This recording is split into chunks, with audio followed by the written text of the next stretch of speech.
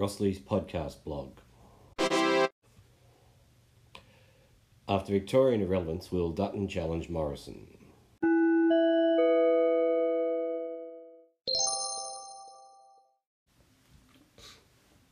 The Victorian election has absolutely no implications for the upcoming federal election. None. And it can't be considered in any way an indictment of the decision to dump Malcolm Turnbull.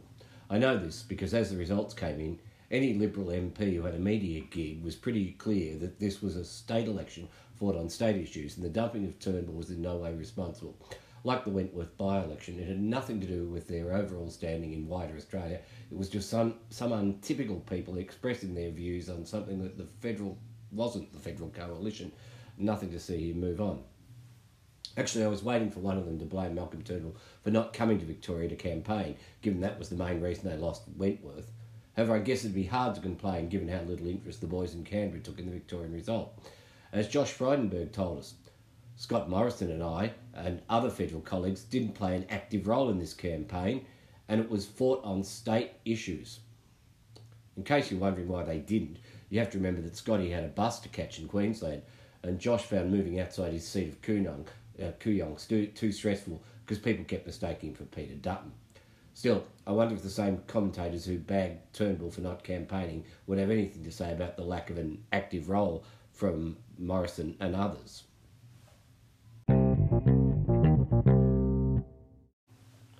Frydenberg was in fine form all round last night, trying to suggest that the Liberals couldn't have been expected to win by pointing out that no first-time government in Victoria who had a majority for their entire term had been dumped in over 100 years. Note there are several qualifiers there, such as Victorian and had a majority for the term. Otherwise, it's not much of a point to say that no first-term government had been thrown out of office since 2014, when the Baillieu-Napthine government lost.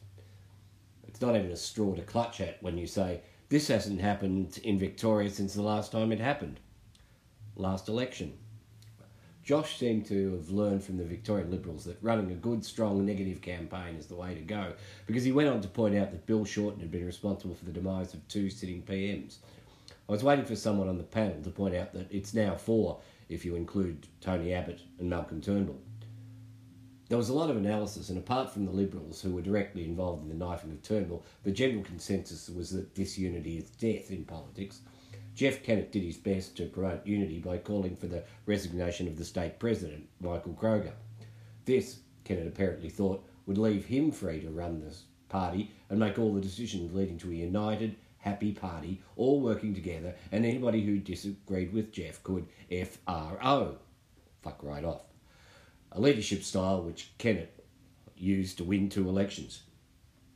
Mind you, he contested 5 state elections in all as leader and lost 3 of them. People kept telling us that he was a smart political operator, a political genius when he was in power. And I do remember saying that he'd only had a 50% strike rate. Then he lost the 5th and retired from politics, giving him a strike rate of less than 50%. Anyway, Kroger did his bit for unity by pointing out that last time Kennett publicly called for resignation was, as president of the Hawthorn Football Club, Alistair Clarkson, the coach who went on to win 4 premierships. To his credit, Kroger refrained from saying Jeff's proclamation earlier this week that changes to Hawthorn's Tasmanian arrangement would happen over his dead body, which he could have said was a win-win situation. So where does this leave the federal Liberals? Are they going to continue like Donald Trump and simply deny any fact that doesn't suit them? Will they argue that the gangs that made people frightened to go out to dinner in Melbourne scared them into going out to vote? Will they continue with the idea that Victoria doesn't have any implications because it was run on state issues, and anyway, Matty Guy only lost because Dan Andrews ran a tricky positive campaign which caught them all by surprise? Or do they think their best chance is to change leaders? Will Dutton challenge? Or will they realise the only way to get rid of Tony Abbott is to make him PM and have him lose his seat a la John Howard? Short-term pain for long-term gain.